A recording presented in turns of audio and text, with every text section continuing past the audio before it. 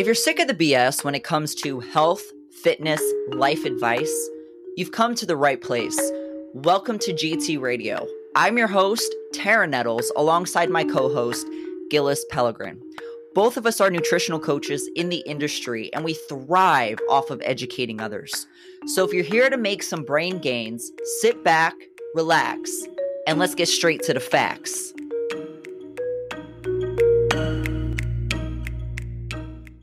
What is going on, everyone? Welcome back to another episode of GT Radio. So we haven't dropped a podcast in like a week. Yeah. We're doing better than we were before. It's not a month. So we winning over here. But I just want to open up this podcast with a little bitch session. Oh, here we go. So, man, I'm not bitching about anything like bad. Well, it is bad depending on how you look at it. But, man, like my sleep has just been jacked up. Why is that? Well, why do you think that is? Well, that's what I'm getting to. So I've been in a caloric deficit for like 7-8 weeks now. Mm-hmm. And when I first started, it was like everything was fine. Sleep was good, no issues there. But then I started to dabble into yohimbine. And I think that's what fucked me. Because like yohimbine's, it's good, right? I will say it's good, like especially for females and targeting specific fat cells like in the lower body. Like that's why I took it, because I tend to hold like more body fat in my lower body. Always have, always will be, or always will, because that's just kind of like a genetic thing for me. And it got my legs a little bit leaner. Linker. I'm rolling off of like piss poor sleep right now. So it got my legs a little bit leaner, but man, it came at a sacrifice. Now, I did take yohimbine before in the past, like in contest prep, and I don't recall having like the sleep issues or the insomnia that I have now that I did then, but I was younger then too. So obviously I know age and that bullshit. Yeah. So anyway, like my sleep has just been hot trash. Cause like what's happening with me is, well, before all this, I was sleeping so good, man. In bed, 8:30, slept all through the night, woke up at like 6:30, wide awake, ready to go, bushy tail, happy, all the things. But man, like lately it's like I can't get my body to go to sleep at the regular time, like for my circadian rhythm. And I, on top of that, I forget what I was saying. Hold on, let me back it up. Shit, man. See, this is why y'all need to sleep out there, okay? But no, like my body was really good. It was on like a really good circadian rhythm. I'm, going to bed when I'm supposed to go to bed. By 8:30, I was in bed. I was out, and then, man, started messing with that yohimbine. Man, I can't, I'll go to bed at like 10 o'clock, 11 o'clock, and I'm like, what the fuck is wrong with me? And then you wake up at 2 and then I wake up at 2 a.m. wide awake, and I'm like, like last night, I woke up at 2 a.m. wide awake, and I'm like, what? And I was honestly debating on starting my day at 2 a.m. Sometimes that's what you got to do. I've done that before. Like I woke up at I would wake up at 2:30, couldn't fall back asleep. So I'm like, you know what? I'm just going to go to work. But I was just like, man, I'm not waking up at 2 a.m. to go to work, because now my whole Sunday will be completely fucked, because come 9 a.m., which what it is now, I'll be dead ass tired, because that's almost like an 8-hour day I just put in. Yeah. Not exactly 8 hours, but you know what I'm saying. Yeah. So yeah, I've been on the struggle bus with that lately. So that's that. Yeah. You been on the struggle bus with your sleep? My sleep is always on the struggle bus. You are struggle bus. Whatever.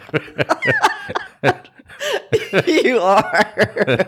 That's because you sit on my struggle bus. You cause my struggle bus. Man. But anyways, no, my sleep's always been a problem. My whole life.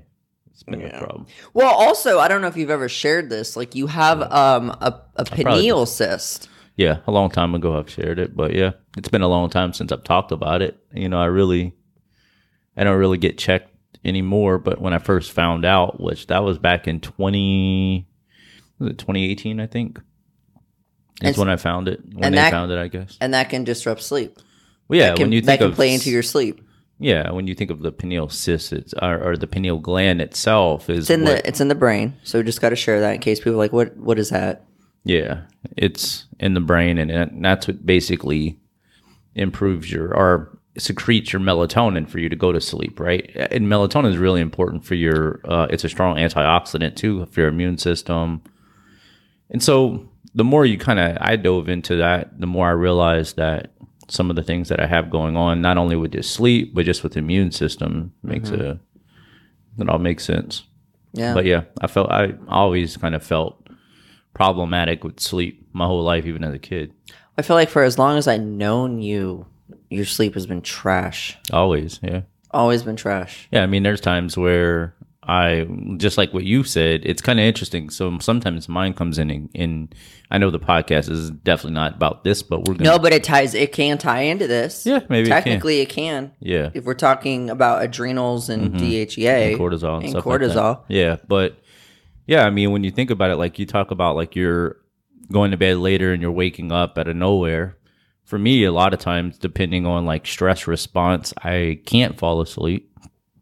And then by 4 o'clock in the morning, whenever I've been trying to fall asleep since 9 o'clock the night before, I'm like, fuck it, man. I'm just going to get up and work. And so sometimes I'll just I'll just never fall asleep, and I'll be up for like 36 hours straight, and I just have a normal work day. And then even then, I go to bed the next day thinking like, man, I've been up for 36 hours straight. I'm going to sleep good tonight.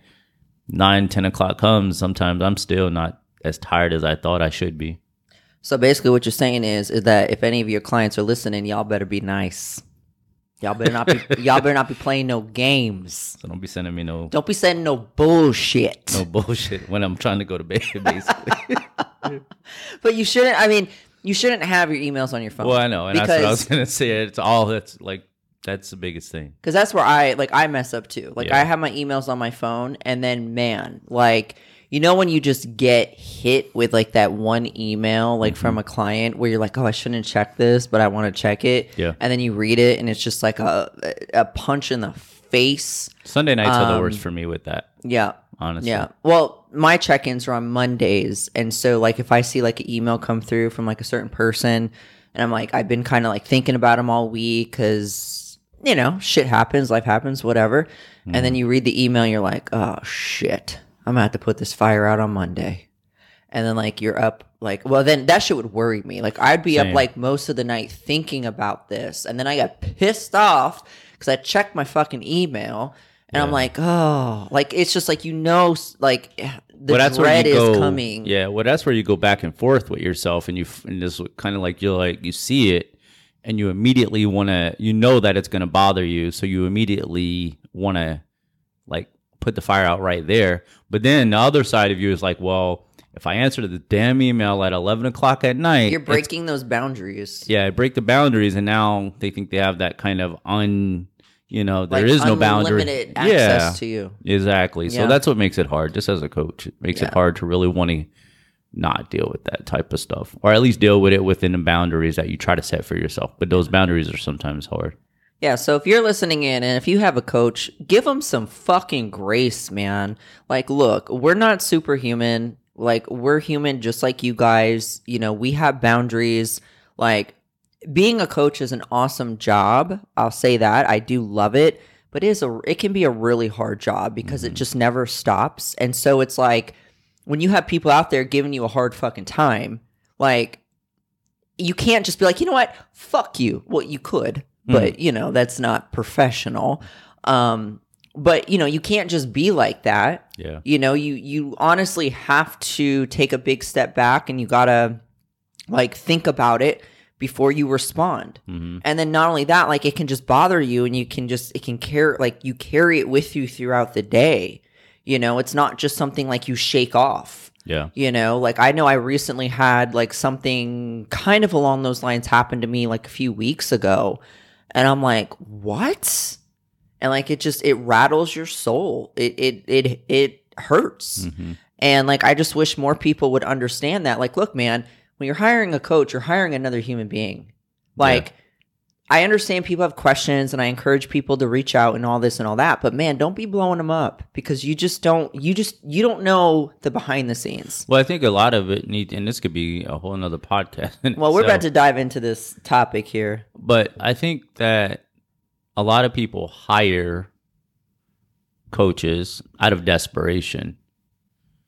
And, well, they're in their feelings, like at that moment. Yeah, I think you should, like, and I know this is easier said than done, but I think when really kind of approaching, a company for services, I think it needs to be to the point where you're kind of detached emotionally as much as possible, so that way you can have some level of clarity of what you're asking from that type of service, or you know what I mean? Like, it's hard to explain, but it's one of those things where it's like you get a lot that are really kind of acting out of desperation because they feel so terrible, or they're not feeling their best, or they're really wanting to just kind of, they've had so many failures at their health goals, right? And so they're essentially kind of seeking help in a very emotionally driven side of things. And what ends up happening a lot of times is that they're never accountable to themselves, which is, you have to take that self-reflection and look in the mirror.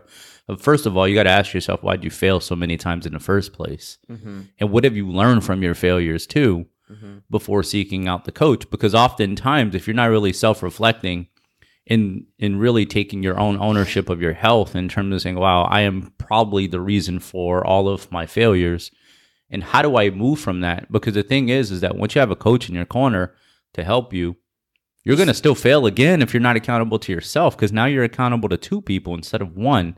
Ultimately, you got to be accountable to yourself in order to be able to make some level of long-term progress. Yeah. Well, and with that too, like it, like also like the person who lives in chaos, because I don't think people understand this. Like, when you live in chaos and you work with a coach and you're coming at them in chaos, like, it's going to pour onto that coach. And like as coaches, we got to be able to decipher. Yeah. We got to be able to filter. We got to be able to cut out the bullshit. Like, because if we're working in chaos, that's not good for the client.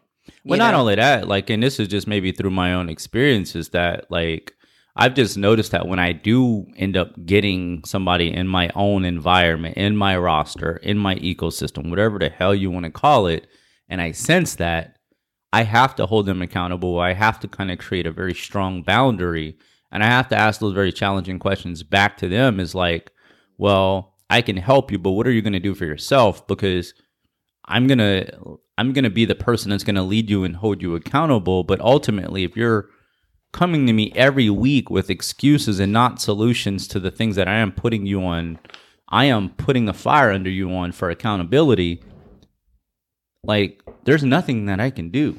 Yeah. If you're like, oh, I'm sorry, I had this go on, well, life is going to still fucking go on. Yeah. You have to know how to take that level of accountability for yourself to break that actual cycle that you're always failing with. Yeah.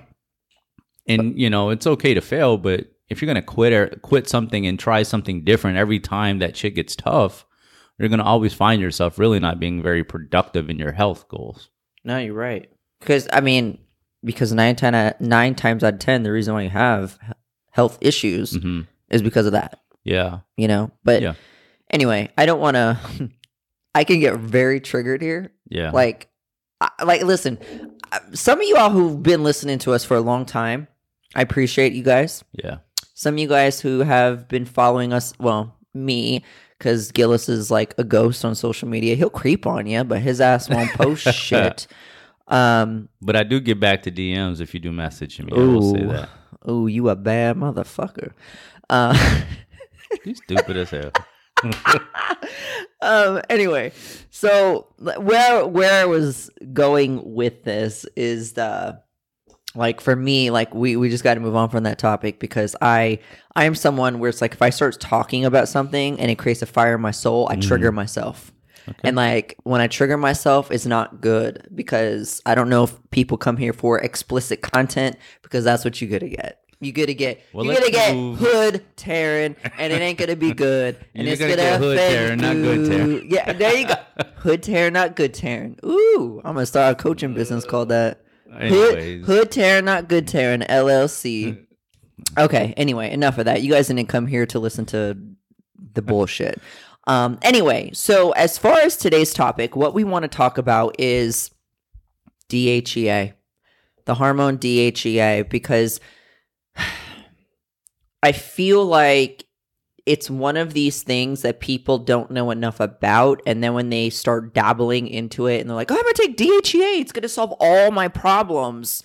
But it only makes the problems worse. We need some clarification on this. So we're going to bring to you guys what is DHEA? Why is it important? Why should you give a shit? What does it do? Who should versus who shouldn't be taking it? Because that's a big thing. And then also the effects that it has on a male versus a female, because it's similar but different, especially when we're talking about pathways of specific hormones. So with further ado, let's dive on in. So I'll let you kick this off with identifying, like, first off, what is DHEA? I mean, to put it in simple terms, DHEA is a hormone that is produced from the adrenal glands that eventually, or it converts to testosterone or estrogen. That's kind of the most simple way to really describe it. And does it play into thyroid? Yes, it can. There we go. Now, also, there's two kinds of DHEAs. Can you talk about that? Like, you tell me. DHEAS and then you got DHEA. Yeah, you have DHEAS, which basically S just mean it has the sulfatase enzyme, which means it's bioavailable for that and ready for that conversion. Regular DHEA just means it doesn't have that enzyme attached, so it's kind of what they call conjugated DHEA, which is basically just serum level, that just kind of like circulating hormone. Doesn't necessarily it's not yet bioavailable. Yeah. Now, a couple things here too, like with DHEA, with testing it on lab panels, I think it's important that we also talk about, like, what does it mean when we see low levels? What would we consider quote unquote optimal levels and high levels? Because I know, like, with looking at people's labs, like, man, you just kind of see a wide variety of things. So first and foremost, let's address and talk about, what does it mean when we see low DHEA? Well, first off, what is low DHEA? What would we consider a low DHEA value? It's going to be different for everyone, but typically, just kind of generally speaking, usually anything that's going to be less than like 100, maybe low 100s, like 110, 115, that might be classified as low. Again, is very generally speaking, because it's going to be different for everyone. But what does that necessarily mean when it's low? It could be just low adrenal function. You have to understand, you can't look at adrenals in terms of DHA alone. You have to look at it at cortisol, because they have a back and forth relationship, meaning that, cortisol has to be in a proper ratio to DHEA. Typically, DHEA to cortisol ratio is a 5 or a 6 to 1 ratio, right? So typically what you want, and again, even that changes because cortisol is an acute hormone, and that's going to vary based off of time of day. So you really can't, you have to, especially in blood work, in blood work when it comes to cortisol. That's why if you're looking at like a good, better, like through a better like view, I guess you would say, of adrenal function overall, looking at a salivary like 4 adrenal point, function. 6 point saliva Yeah, test. because you could check cortisol and DHEA in saliva, and those are going to be salivary testing, and DHEA is pretty accurate, and you're getting a better opportunity to see kind of exactly what's going on with the adrenals from a 24-hour period versus just a one-time data collection that you get in blood. Yeah. So optimal DHEA. Let's talk about that. What would we consider optimal? Now, again, I know it varies. I know it varies on like age. Yep. Like menopause. Yeah. So things like that. Well, first we have to ask ourselves, what is the side effects and what do you feel symptom-wise of low or high DHEA, right? So let's first, because you got to understand that, because again, what's optimal is going to be, again, very you know, Subjective. subjective to the person. So how do you kind of figure that out is going to be based off of, well, if you have low DHEA, you're going to be feeling more fatigue. You know, there's a higher possibility of lower androgen or estrogenic hormones. And then it also can compromise thyroid, like we mentioned earlier. DHEA in a healthy level helps produce better overall feel, right? So you feel good, you're more psychologically well-being. And then that also helps for your thyroid conversion, your T4 to T3. And it kind of helps to prevent that T4 going to reverse T3, right? The more stress or inflammatory indicator that you see from the reverse T3. So DHEA helps that. Well, let me just say this really quick because we just kind of got to clear the air here. Like with low DHEA values or just like adrenals in general, it is not called adrenal fatigue. Like your adrenals do not become fatigued. It's the more correct term is adrenal insufficiency. Yeah, I mean, you know, like I don't know. I was just kind of, again, triggered. Yeah, well, and it's funny you say that because when I think of adrenal fatigue, I'm not triggered by the term. I understand it though, of why it could be caused that. Yeah, you know, it's just some people are fucking stupid on social media and tend to fucking call people out for no reason. But anyways, that's a whole nother conversation. Yes. But anyways, like adrenal insufficiency is basically kind of a way of saying that adrenals are not running on all cylinders where it should be, right? Exactly. And symptoms are persisted there. Yeah. But in terms of like DHEA, in terms of optimal levels, right? It's essentially when you feel good, right? You're recovering good, you know, all of those things. You're not having any side effects that would otherwise cause an imbalance of too low would be meaning that you have a chance of reduced immune function, right? Or you're putting yourself at a higher risk of lack of resiliency, right? Yeah. Lack of recoverability, that type of thing. And so, and I want to kind of break it down in terms of like low DHEA, what you feel, and who do I typically see that have low DHEA. And so when I think about that, you think about like the side effects is like low, there could be potential low problems with sex hormones, you know, compromised thyroid function, if it's a problem, also immune system issues. But then the other side is that when you think of like, well, okay, well, who is higher susceptibility of, or oftentimes I see where low DHEA, it's going to be in those menopausal females. And a lot of it is because there's no more ovarian reserve in terms of sex hormones. So there's no sex hormone production happening from the ovaries, right? So when you think of that, and you think of things like your estrogen, you think of like your testosterone, majority of your sex hormones are going to be coming from ovulation for a female. And so whenever that is no longer, the adrenals are going to be taking the brunt of the reliance of DHEA converting to estrogen testosterone. Yeah, they take over about 70%, like after like, you know, menopause. Yeah, so, they take over all of the rest. Yeah, and that's why it's important that, you know, I think, well, whether you're, whatever age you're at, like take care of your adrenals. Yeah. Now, I'm just kind of like over here feeling like a fucking hypocrite. Why? Because of the yohimbine shit. Because of the yohimbine that will straight up fuck you up and have you running on adrenaline. But hey, it's about recoverability, right? But yeah, like that's the biggest thing. Take care of your adrenals. And also like with perimenopausal women, it's very important that you're taking care of those adrenals and you're not addicted to stress. Like you're doing the best you can for sleep. You know, if you have issues sleeping, find out why. Yeah. Run blood work. Look at lifestyle. Are you on your phone? Are you taking yohimbine and cracking yourself out like me?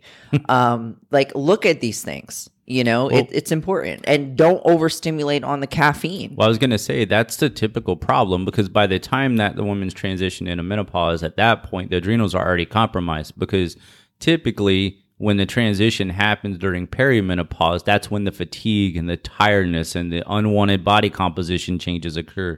So what essentially happens is that there's more diets implemented, there's more exercise implemented. Just more stress. Yeah, and there's more caffeine implemented too, because you're tired all the time. Yeah. And so if you think about all of those lifestyle factors, I think it's important to understand that.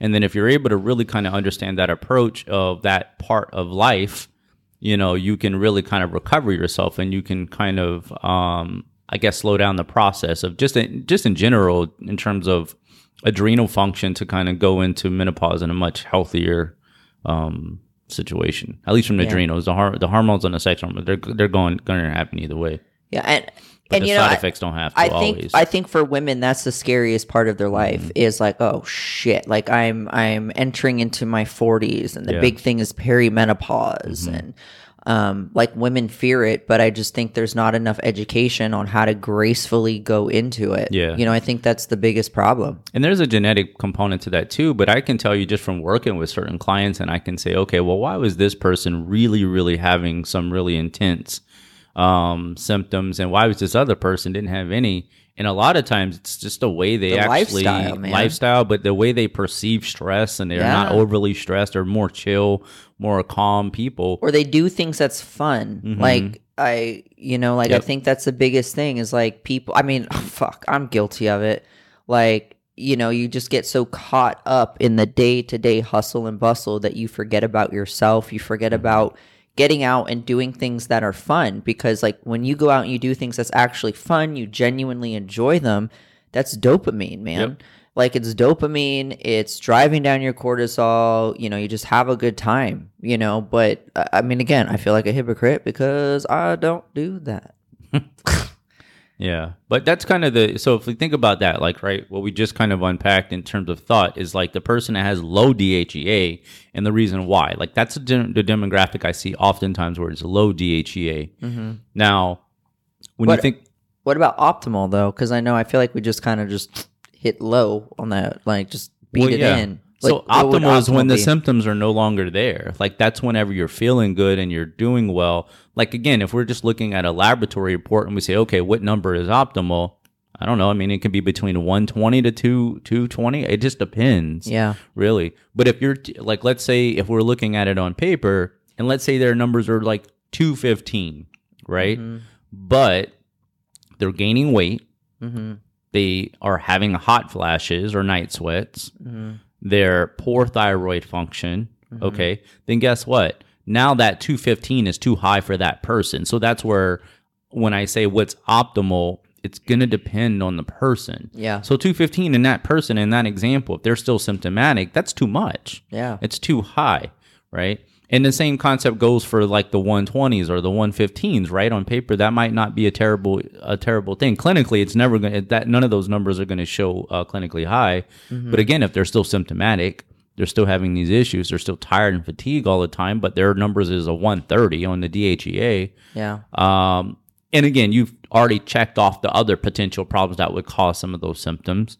Then you would say, okay, well, maybe this person's adrenal function is not running on all cylinders. That's going to be individualized for them. So I can say, like, for me, like, probably like 170, 180, maybe even 190 is probably like my optimal. Like, that's where I feel good.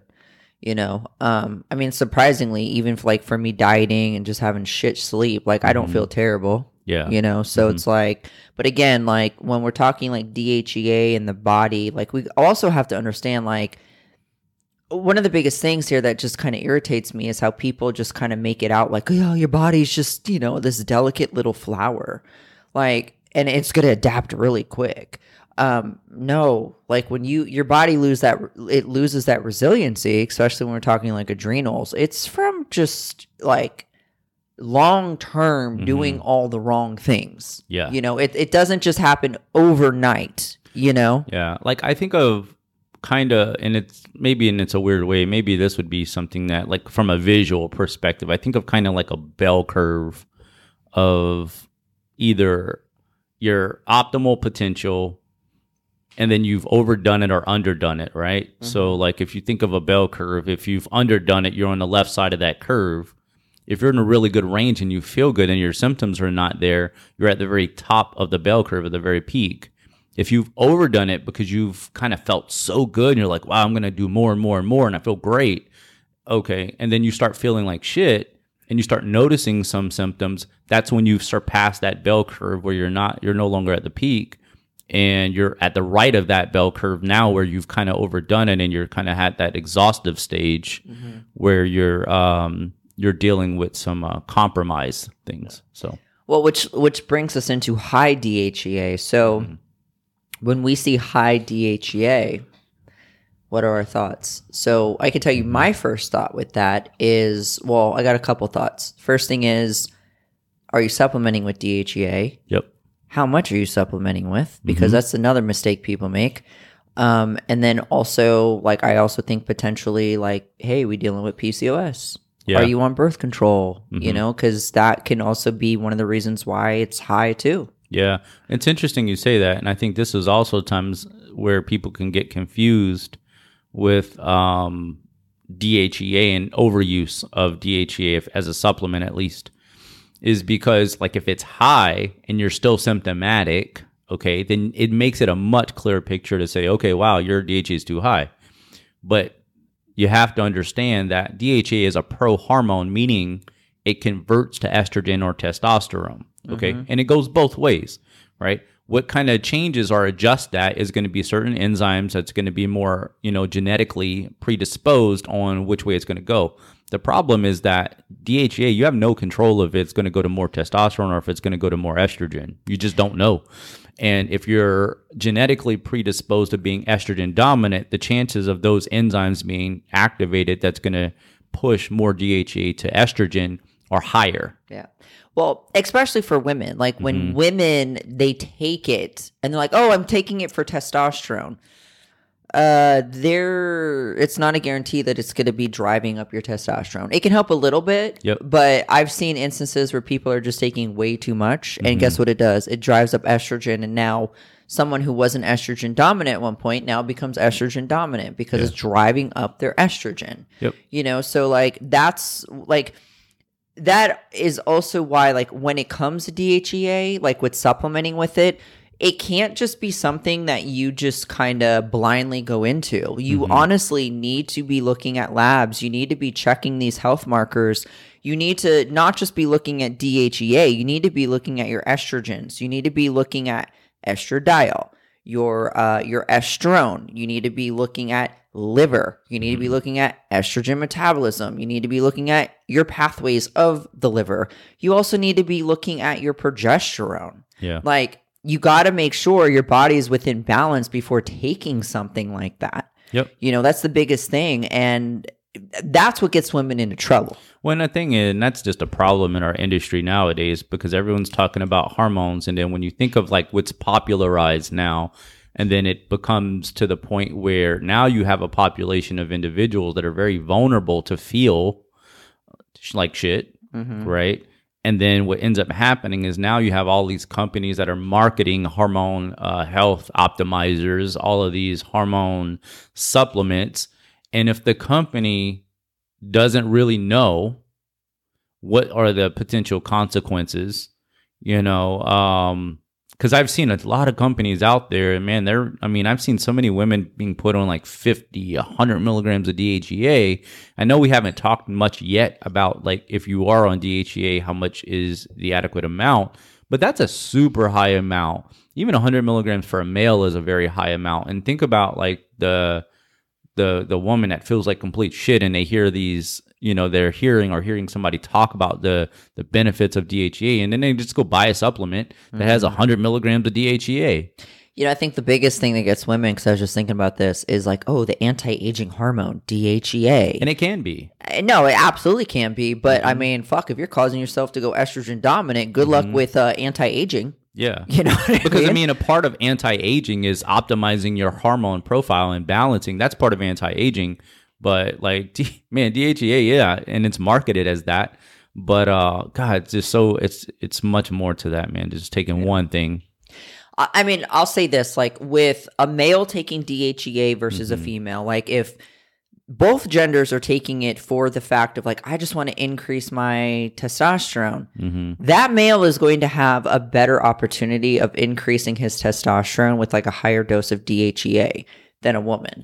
Not saying that taking DHEA cannot help a woman's testosterone. It can, but we're going to favor, like, women are going to favor more of that estrogen pathway than the testosterone pathway. So if I have a male come to me for hormonal issues, like, I know hey, if you have low testosterone, I know I can put you on DHEA, Yeah. and that shit's going to go up. But again, even then, with looking at males, we're looking at all the factors too. It's not just like I'm just blindly throwing this at you. No, for a male too, I am looking at estradiol, estrone, liver, estrogen metabolism, even their progesterone, their free and total test. Like I'm still looking at all of these things. Yeah. And that, like, whenever you go to take a supplement that deals with the hormonal marker, check the damn hormonal marker first before taking something, because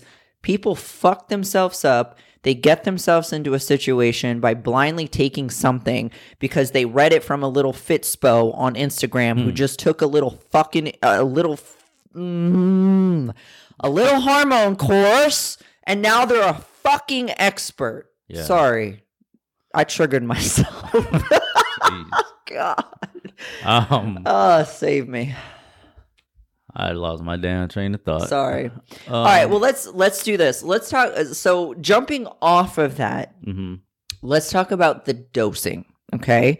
So for the individual who needs DHEA, we'll start with females first. So say we have a female. She has low adrenal function, low DHEA. She needs some support there for those adrenals. What I would say is that dosing for her should be anywhere from 5 milligrams to 15. To 15, give or take. Yep.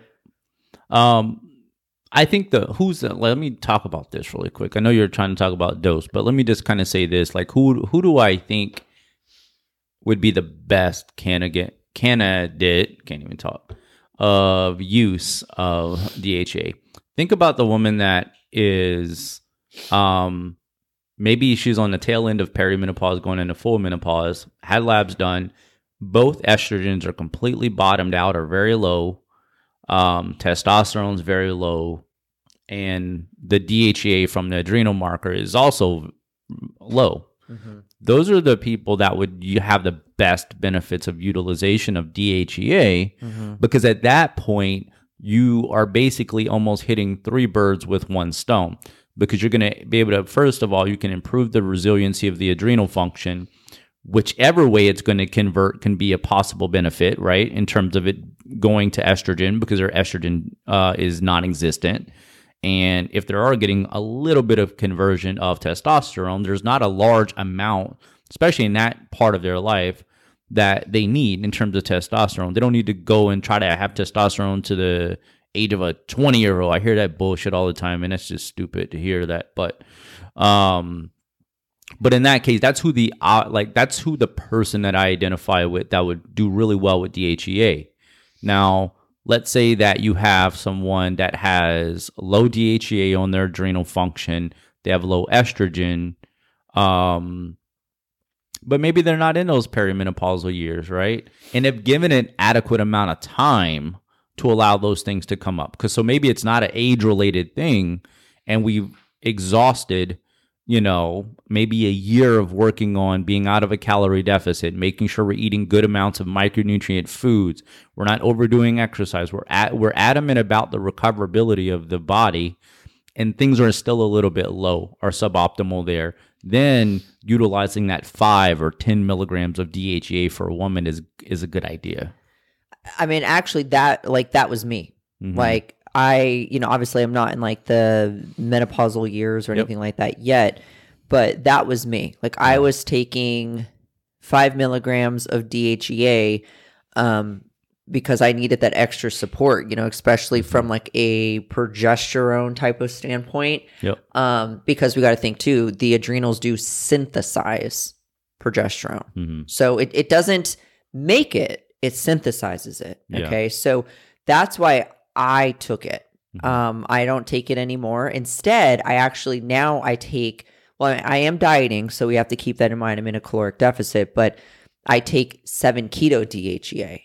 Yeah, which doesn't convert to sex hormones. Nope. It's just full-blown, sorry, I'm like losing my train of thought. Full-blown like thyroid function. Yeah, it's helping thyroid function. So that's like another thing there too. that we also need to look at, like, is it DHEA or is it 7 keto DHEA? So if you're someone where, like, say you're dieting, hey, it might be a good idea to have 7 keto DHEA, or maybe your thyroid just needs some support and you're not dieting. Yep. That can be beneficial for thyroid function without the hormonal response. Yep. Exactly. Now, for males, what would you say the dose for DHEA would be if they have low testosterone? I still start low because it depends on, like, again, you have to look at the origin of why their testosterone is low. So, like, let's think about it this way. If they're overweight, if they have 20 or more pounds of body fat to lose, and they're not maintaining a good level of body composition, and their testosterone is low. Well, my first thing is, where is their estrogen at? Because are they aromatizing their testosterone to estrogen? And in that case, the risk factor of the problem is obesity, the weight, the body adipose is the problem. Yeah. And so in that case, if I know that the body composition and so much accumulation of adipose is the primary issue, then again, I want to exhaust getting them into a better body composition and see if that fixes things. Because it's very different for male versus female in terms of that. Yeah. Okay. So, because a lot of times losing the weight might actually help testosterone naturally because it prevents the aromatization of it going to estrogen. Absolutely. Okay. Yeah.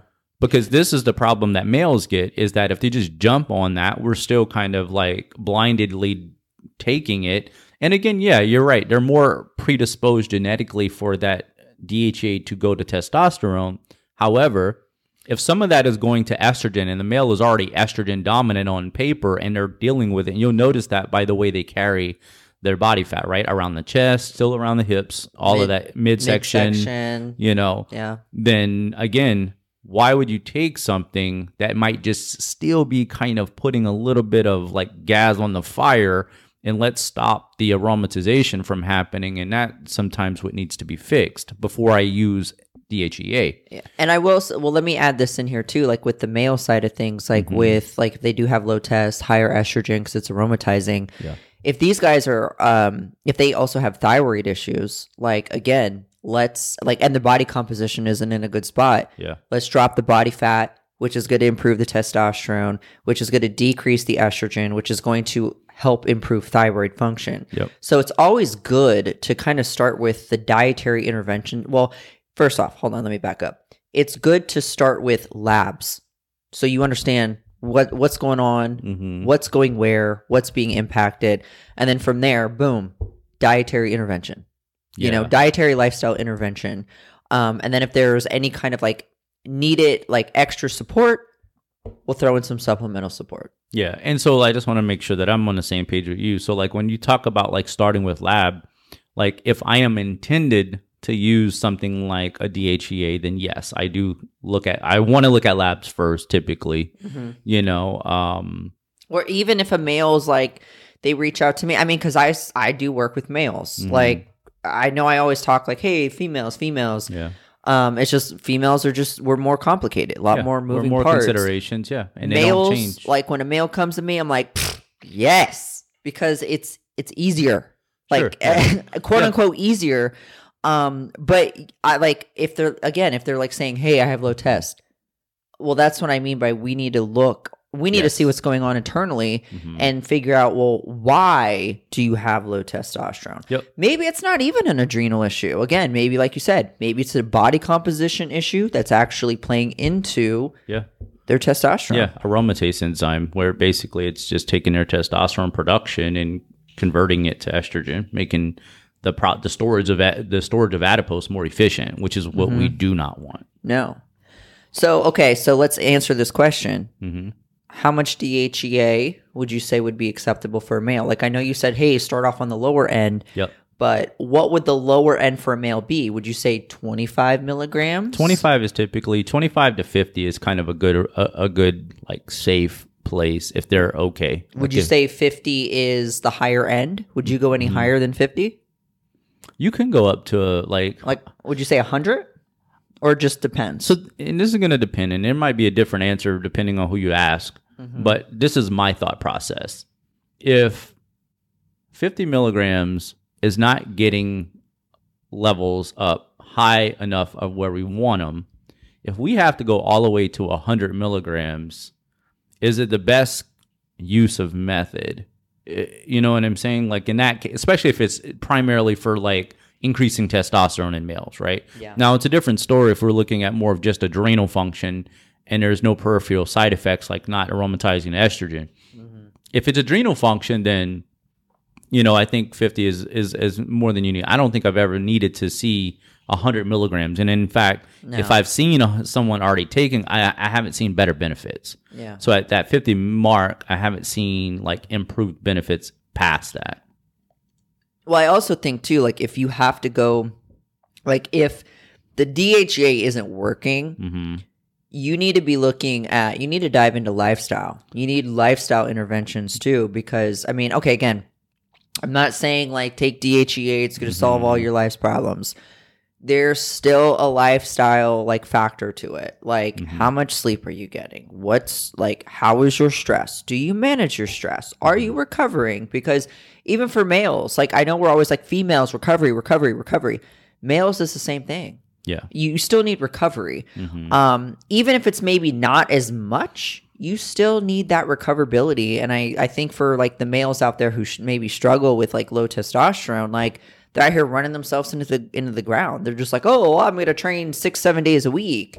But it's like, dude, your testosterone's trash. You feel like shit. I think, and this can be a whole nother podcast, but I just see males nowadays, regardless of age, whether you're 45 or 25, already just having very low testosterone. And I personally, I think it's coming from just, not just food quality, but just, I think like just xenoestrogens that are in things water, nowadays. Yeah, exactly. Fragrance. And I think that's why, because I mean, if you look at males' testosterone averages nowadays versus 20, 30 years ago, it was way higher. Like it was crazy high compared to that. And you think of like those types of things too. Well, also like, just like anything it's not else. That people are, I don't mean to cut you off, but it's not that people are working harder nowadays. It couldn't be more opposite. No, you motherfuckers are lazier nowadays. People let's just do say less. what it is. Yeah. But that's what I was going to say. Like, I think it's also like technology and convenience of what we have or have at our fingertips. Yep.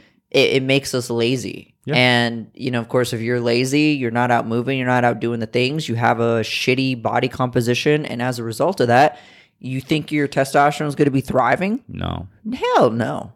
No, definitely not.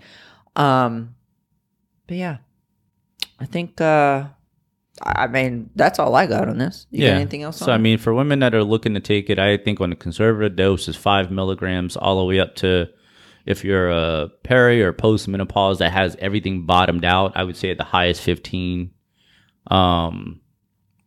And then for males, 25 to 50. I've even had males do 15. It just depends. Yeah.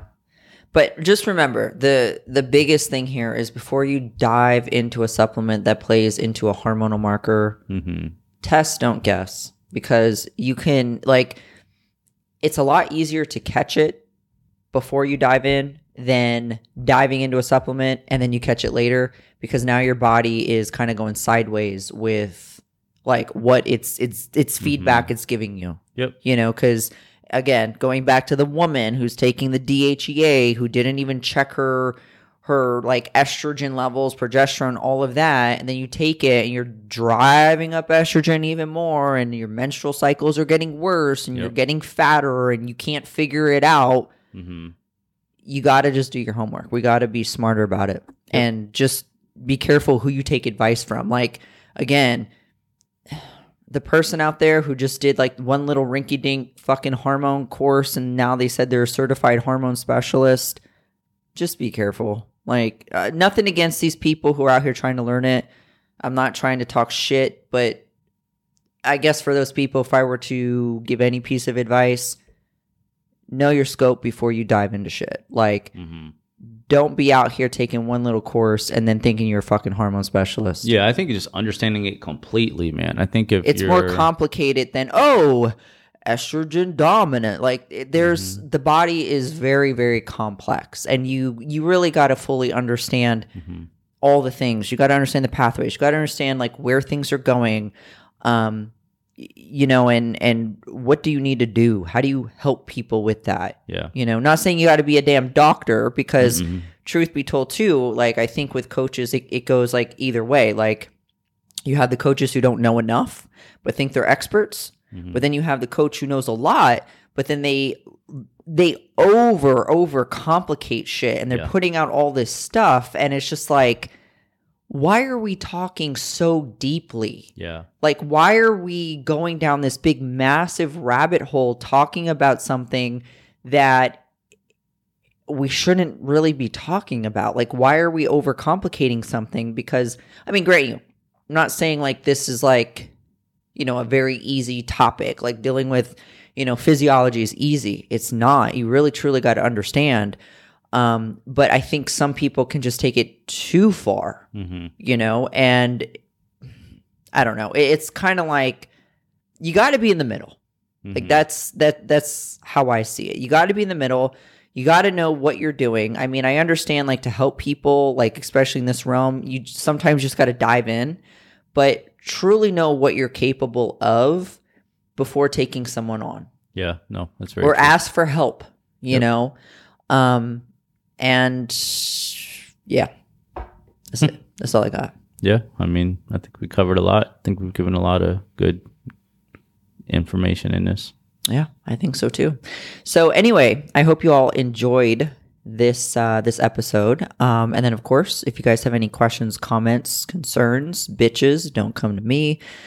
Let us know. And then if you're interested in running labs and doing a lab review with Gillis or myself, you can reach out to us. Or if you're interested in one-on-one coaching, you can reach out to Gillis or myself, depending on which one you wanna work with. You want to work with the fire, which we know who that is, or you want to work with ice, which is you. I'm ice. How am I ice? How am I not fire? Whatever. Yeah, don't open up this game. Whatever. We're trying to end the podcast, not have a domestic dispute on a podcast. Exactly. But anyway, whoever you choose, whoever you feel is like a good fit for you, obviously, because you kind of get a feel for both of us on this podcast, reach out. I'll have our information down below in the show notes per usual. But anyway, hope you guys enjoy this, and until next time.